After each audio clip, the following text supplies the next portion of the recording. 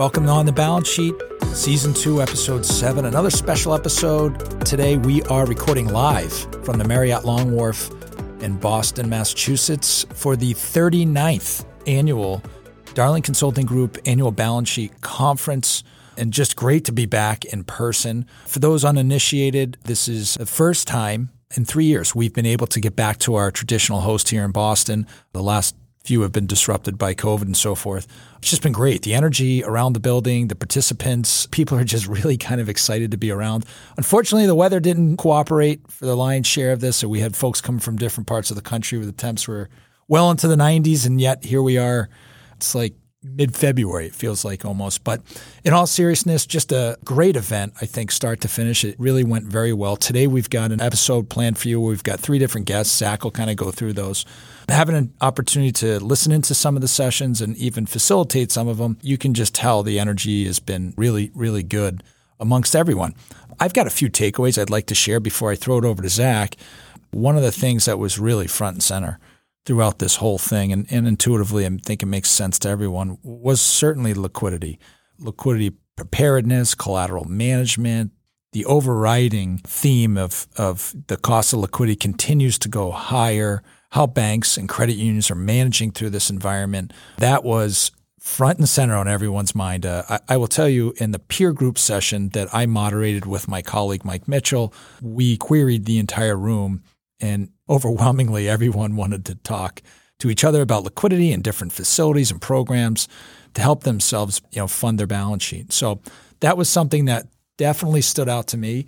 And the other kind of highlight for me personally was listening to Chris Lowe, the chief economist from FHN. And for those of you who follow our podcast, we've already released a special episode with Chris, so I hope you had a chance to consume that. But Chris's forecasts, his outlook for the economy, in our conversations with him, I think he was a little more positive than maybe some other economists you might kind of read and follow.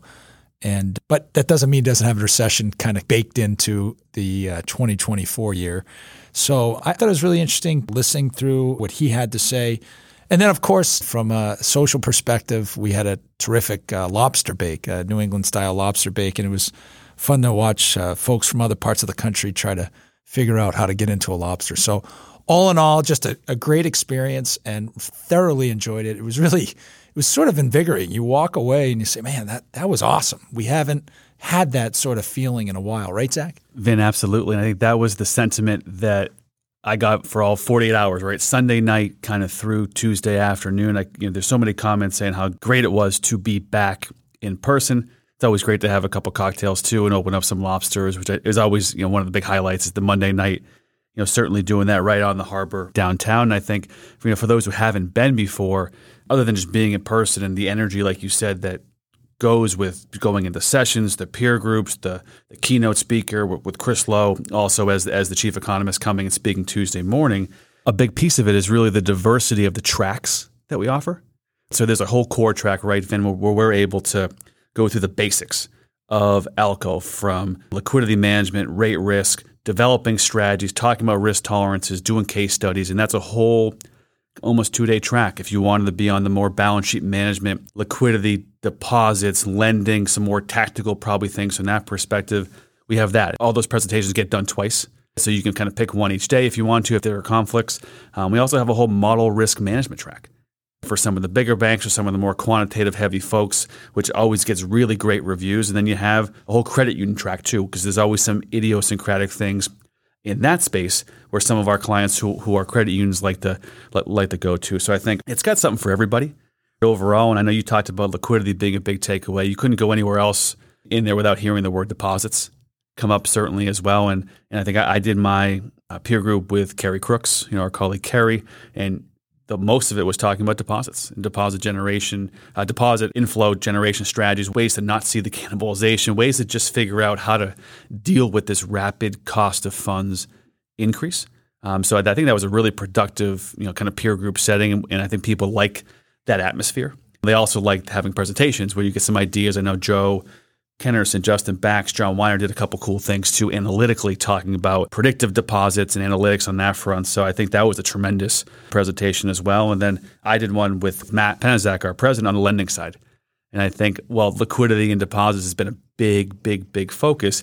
You can't lose track of the fact that lending is still a pretty important piece, and just thinking through some creative ways to get through some of the margin challenges with putting on loans today in this inverted yield curve, kind of this lender's dilemma we're working through at Alco's right now. And then talking about derivatives, do they fit? Talking about rate risk, how falling rates over time is usually the worst case for the industry. So how do you straddle near-term rising rates, long-term falling rates? So we had some really good productive discussions there too. And we can go on and on. We had some other great speakers talking about the credit environment, commercial, auto, things like that. So there was really something for everybody. And I just can't get over how excited people were to kind of be back and talking. And there was so much energy, like you said. Yeah, years ago, I remember my first conference. I remember having the opportunity. George was giving some opening remarks, and he always said the foundation of that conference was that we hope all of our attendees have one major takeaway that they can bring back to their institution and hopefully capitalize on that takeaway. So, again, it was a great couple of days, a long few evenings, which is always a lot of fun. And so today we actually wrangled, if you will, 3 different guests, and you're going to get them back to back to back. And we asked some of the same questions to all of them, right, Zach? Yeah, we tried to keep it consistent and just some good topical current questions. And we had Jeff Kelly, who is the Chief Strategy Officer at Liberty Bay Credit Union in Braintree, Massachusetts. We also had John Schmaderer, who's the President and CEO of the Tri-County Bank out in Stewart, Nebraska. And then we had Karen Hale, who is the CFO up at Union Bank in Vermont. So some interesting answers. It was great to have them join us and take some time out. And I think you'll really enjoy some of their thoughts and perspectives. So without further ado, here comes Jeff, John, and Karen. And we are live here at the 2023 DCG Balance Sheet Management Conference, and we're joined, Vin and myself, by Jeff Kelly from Liberty Bay Credit Union. Jeff, thanks so much for joining us today. And just could you give the listeners a quick background, title, kind of role at Liberty Bay, how big you folks are, where you're located, and then we can get into the real big hitting questions for you. Absolutely, and thank you for inviting me over. As you mentioned, we're at the conference. We're just wrapped up day one. A lot of material, a lot of very, I guess you could say, timely material, given the current landscape. And so Jeff Kelly from Liberty Bay Credit Union, based out of Braintree, Massachusetts. We're about a $750 million institution with about 25,000 members. Been around since 1917, and I've been there for about 9 years now in the Chief Strategy Officer role. Terrific. And what we're planning to do here is just ask a few folks kind of the same questions. So we'll see how all your answers kind of come through. But obviously 2022 was an interesting year. A lot going on. 2023 has started. We're halfway through it here, and there's been a lot of issues in the industry, some challenges. From your perch as Chief Strategy Officer right at Liberty Bay, what are the biggest challenges you're seeing or you're experiencing as we gone through the first part of this year and as we kind of continue into 2023 or through 2023 and into 2024? Yeah, absolutely. And so in a very short period of time, we've lived through multiple cycles here. The what I'll call the sleepy times pre-COVID, where it was a lower rate interest environment, kind of challenging in its own ways. But now post-COVID, you certainly see Fed intervention. You see a lot of the liquidity and deposit pressures that we're starting to see. So in a very short period of time, very different aspects from a managerial standpoint that we need to manage. And so top of mind is competition, as we talked today at various modules during the conference. Deposit competition, deposit pricing, cost of funds is certainly jumping like I have certainly never seen before. And the strategies behind that and working with membership has been a challenge. And that on top of just the fierce competition from fintechs and our our neighboring competitors has certainly made it an interesting environment. Yeah, Jeff Finney here. Again, thanks for joining us. I guess we're, like Zach alluded to, we're going to ask a couple templated questions here. And one of them, I guess, I already sort of maybe know half of your answer, but it's really, what do you think Liberty Bay's balance sheet is going to look like 12 months from now? It's a very good question. I think there's a lot of different aspects at play here. First and foremost being just the deposit growth aspect. I had mentioned earlier that we're $750 million in assets with a growth mindset. So we're embracing technology. We're embracing the upskilling of our employee base. And so the hope is that our goal is certainly to get over $1 billion in the not so distant future. But what it takes to get there is going to be really just, in my opinion, data mining. Customer expectations are much higher these days than they ever have been, in my opinion. So how do we meet the members where they need us to be in terms of product, process, and service? So my hope is that we continue to grow diligently. We have a very healthy capital profile and the ability to expand and grow, and we have the right leadership team to do that, and the right staff and talent base to do that. So my hope is I come back and talk to you next year, and we're north of 800 million, and then not so distant future, we're north of $1 billion and really competing here. Jeff, kind of a follow-up to that, probably the first question is talk about challenges. We talk about what the balance sheet may be looking like over the next couple of years. Opportunities, do you see those a lot in the deposit space for you?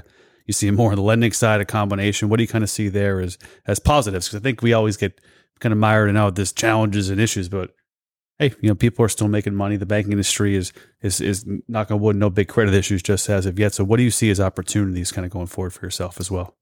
Absolutely. So, I don't want to use too many buzzwords here that we read in the Wall Street Journal every day, but AI, technology, RPA, really leveraging and spending the money to enhance our technological capabilities and really allow us to focus on the member. So if we can simplify processes and really have our staff focus on the member experience, I think there's a great opportunity there, both lending and on the deposit side. And really it comes down to process, technology, embracing innovation, and having that mindset every day when we come to work.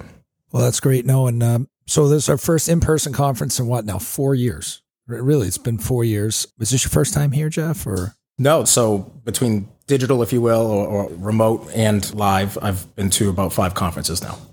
Not your first rodeo, as they would say. And as you know, we're almost at the end of day one. For a local guy who's heading home tonight, his day is over. Some of the rest of us, our day is sort of just beginning, I guess you could say. Unfortunately, we're just sort of acknowledging that. But your thoughts on day one at the conference? As I was mentioning to some of the my other colleagues downstairs, timely advice and timely content in terms of where we are today, really drilling down into data, focusing on documentation, making sure that you really have a plan and a strategy that you can support in this environment. I think all of the sessions were unique.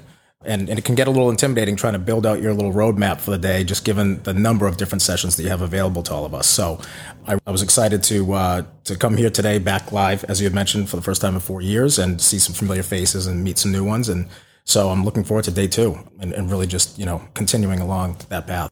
Well, Jeff, thanks so much for being with us. And hopefully you can stay and get a drink or two in before you get to hit the road. And maybe even we'll give them a lobster to go. Or maybe a couple for the family and for the kids. So always got to bring dinner home, right? Exactly. Well, thanks again, Jeff. Thanks, Jeff. And we are now joined by John Schmaderer from the Tri-County Bank in Stewart, Nebraska. John, thanks so much for being with us tonight. Thanks for having me. Just to start, can you give the listeners a quick overview of the Tri-County Bank and how big you are, where you're located, and your role, and how long you kind of been with the institution? Yeah, I'm the president and CEO of the Tri-County Bank in Stewart, Nebraska. We have 4 offices, right at $200 million in total assets, mostly agribusiness, and rural housing we specialize in. I've been with the bank my whole life, so part of Generation 3. We have 3 Generation 4 members, part of our team too. So I started my banking career mowing the lawn and shredding paper. So my mom would send me down to the basement with my buddy, and we would shred paper. I don't remember if we got paid or not, but we were occupied, and we had a great time, and we still talk about that. And you're still with the bank, so that's good. It was a good first experience. So what we've been kind of asking folks here on this episode is, obviously 2022 was an interesting year. 2023 has certainly been a tough first half, I think, with margin compression, things like that in the industry. But what are the challenges you see kind of in your world, what you've experienced so far, maybe as this year goes on, or just expectations for the challenges facing your bank, but also the industry over the next 6, 12 months? Yeah, I think the challenge for us has been, we certainly manage for interest rate changes all the time. I don't think you can and probably should manage for a 5% increase in right around a year. And so that's been tough on us all. My greater concern is that that's tough on our customers, our borrowers as well. So while I'm excited on the deposit side, people coming in and they're actually getting paid for their deposit and their FDIC insurance, On the loan side, sometimes that's a delayed reaction. So while the ag community is really strong in Nebraska, particularly north central Nebraska right now, that increase is a delayed reaction. So we're trying to manage for that with our borrowers. Hey, John, this is Vinny, and thanks so much for traveling to Boston. I'm sorry we gifted you with this absolutely horrible weather. I mean, you almost need a winter coat. We didn't get blessed with great weather this time around, but as Zach alluded to, we're kind of just going through some standardized questions, and I have the pleasure of asking you, where do you see your balance sheet 12 months from now? What does it look like? We've been focused on growing our relationships for many, many years, and so that gives you some reference points, and you can do that in all types of scenarios. So there's opportunities when rates rise, there's opportunities when rates go down. And so I would expect us to be larger. Now, sometimes the metrics with pricing and leverage and things like that would change the size of your bank. But, I would expect a year from now that our relationship base would have grown between 8 and 10%. John told me, Vin, it must have been 6-9 months ago, John, we were in a meeting. He said, we're playing defense on price, offense on relationships. And that's one of those things that stuck with me. So I can absolutely attest that I know that's what they've been focused on. And kind of shifting to, we talk about challenges, opportunities, John. What do you see as the kind of the glass half full look for yourself in terms of where are you expecting growth, or are you expecting growth, and where do you see good opportunities for you to keep growing in your markets?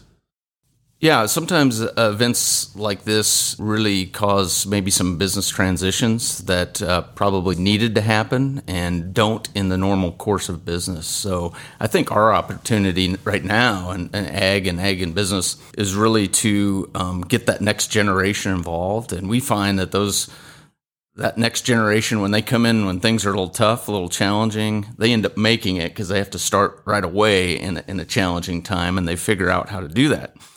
When they come in when things are really great, and then, obviously in the ag world, that fluctuates a lot, probably more so than CRE and other things, that, it's a really tough adjustment to come in a good time, and then 2 or 3 years later, they experience a tougher one. So I think our lenders and our relationship bankers are really geared towards getting those transitions that are so critical to north central Nebraska. Yeah, John, so day one of the conference, I'm curious what your reaction is. We're almost done the day. With that aside, what has been your reactions? Any takeaways, any themes, anything that, kind of stuck out to you on day one? Yeah, we cheated a little bit because I brought my nephew and my son, who are part of our banking team. And so we were actually able to hit every session between the three of us. And we never sat in the room at the same time, except for during our peer group and then during the last one. So it'll be interesting to compare notes once we get back. But obviously the deposit strategy was important. Zach did a lending seminar that we were able to attend, and then CECL was excellent as well. So I look forward to tomorrow morning's economic forecast because that'll be interesting.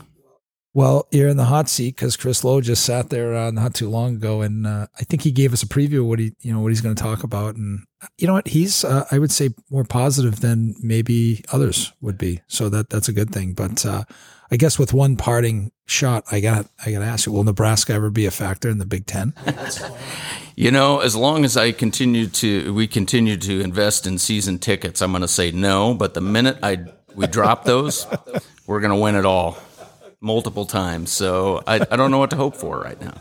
John, thanks so much for joining us. We really appreciate you taking the time, and have a great day too tomorrow. We have a great crew, and we love the relationship that's helped us move forward in so many ways. Well, welcome back to the DCG Annual Balance Sheet Conference. We are pleased to be joined by Karen Hale. I've got the pleasure of working with Karen and her institution, and I call us friends now. I'm not so sure I can say that. I consider you a friend. You can say it. I'd consider us friends. Well, thank you for joining us. Particularly, we're right before dinner. It's been a long, action-packed day, if you will. Karen, tell us a little bit about yourself and the bank. Sure. Well, thanks for having me. I'm Karen Hale.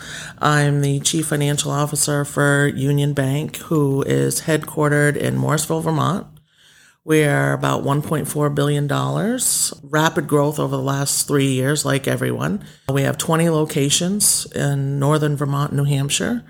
I've been with the bank for about 18 years now in the CFO role for 9. I think it's 9 now. So, and it's been a wild ride the last 3. That's for sure. For sure.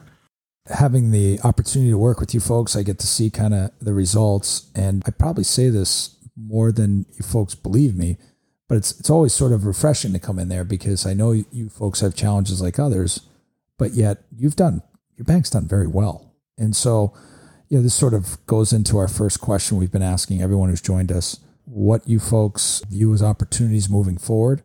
And also, I guess the second part of that question was, on the other side of the coin, what you would view as a threat. Being in northern Vermont, New Hampshire, that area of the country doesn't seem to be impacted as severely by recessions or booming economy. I mean, we kind of ride in the middle a lot of the time, and that can pose opportunities and threats. Along with that, in Vermont, there's been continued bank consolidation. That usually creates a lot of opportunities for us as the local people want to continue to bank with Vermont domiciled institutions. That's not always the case, but it has created opportunities for us in the past, and we're still seeing that today. We have, as I mentioned, we've grown quite a bit, and that's been not only because of the pandemic, but also over the last 5 years, that's been by design. We've continued our expansion in New Hampshire and opened 3 new branches over the last 4 years in Vermont as well. The expansion of our geographical footprint creates opportunities for us as well. Challenging right now, probably for most people, is funding and growing deposits. Trying to attract new money is difficult. Luring people away just based on rate is a little easier, but I don't know that that's really going to prove to be a long-term solution if you're trying to grow your institution.